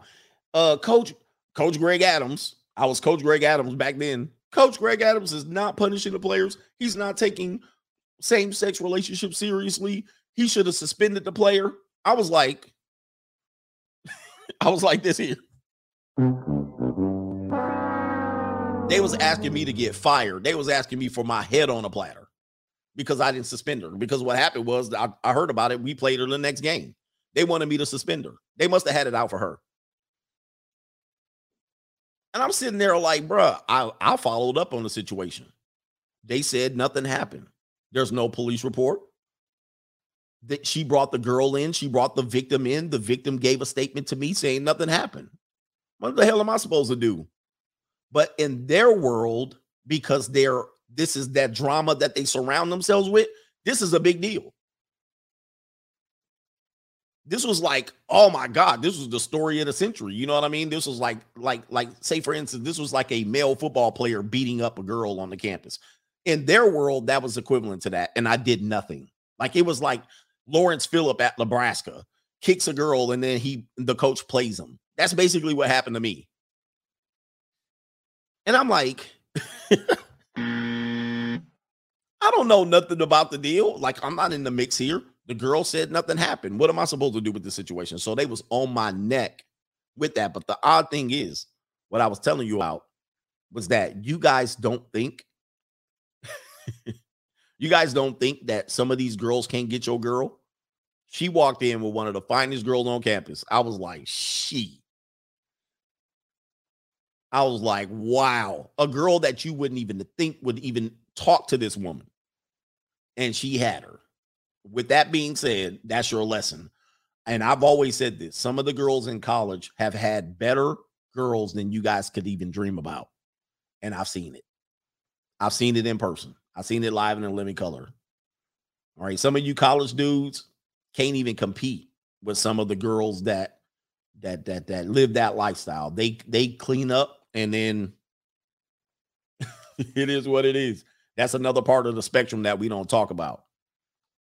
But anyway, I thought we had fun. I know some people might be mad at this stream, but I just told truths about it based on my experience too. I got experience on this side, so I know what it's about.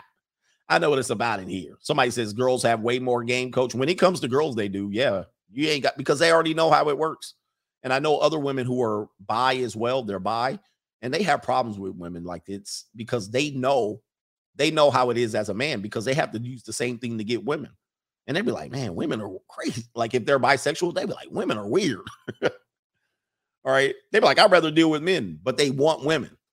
They're like you guys, but they're women. They know how to work women, but then they still have problems. It's so crazy, but dude, the world is crazy.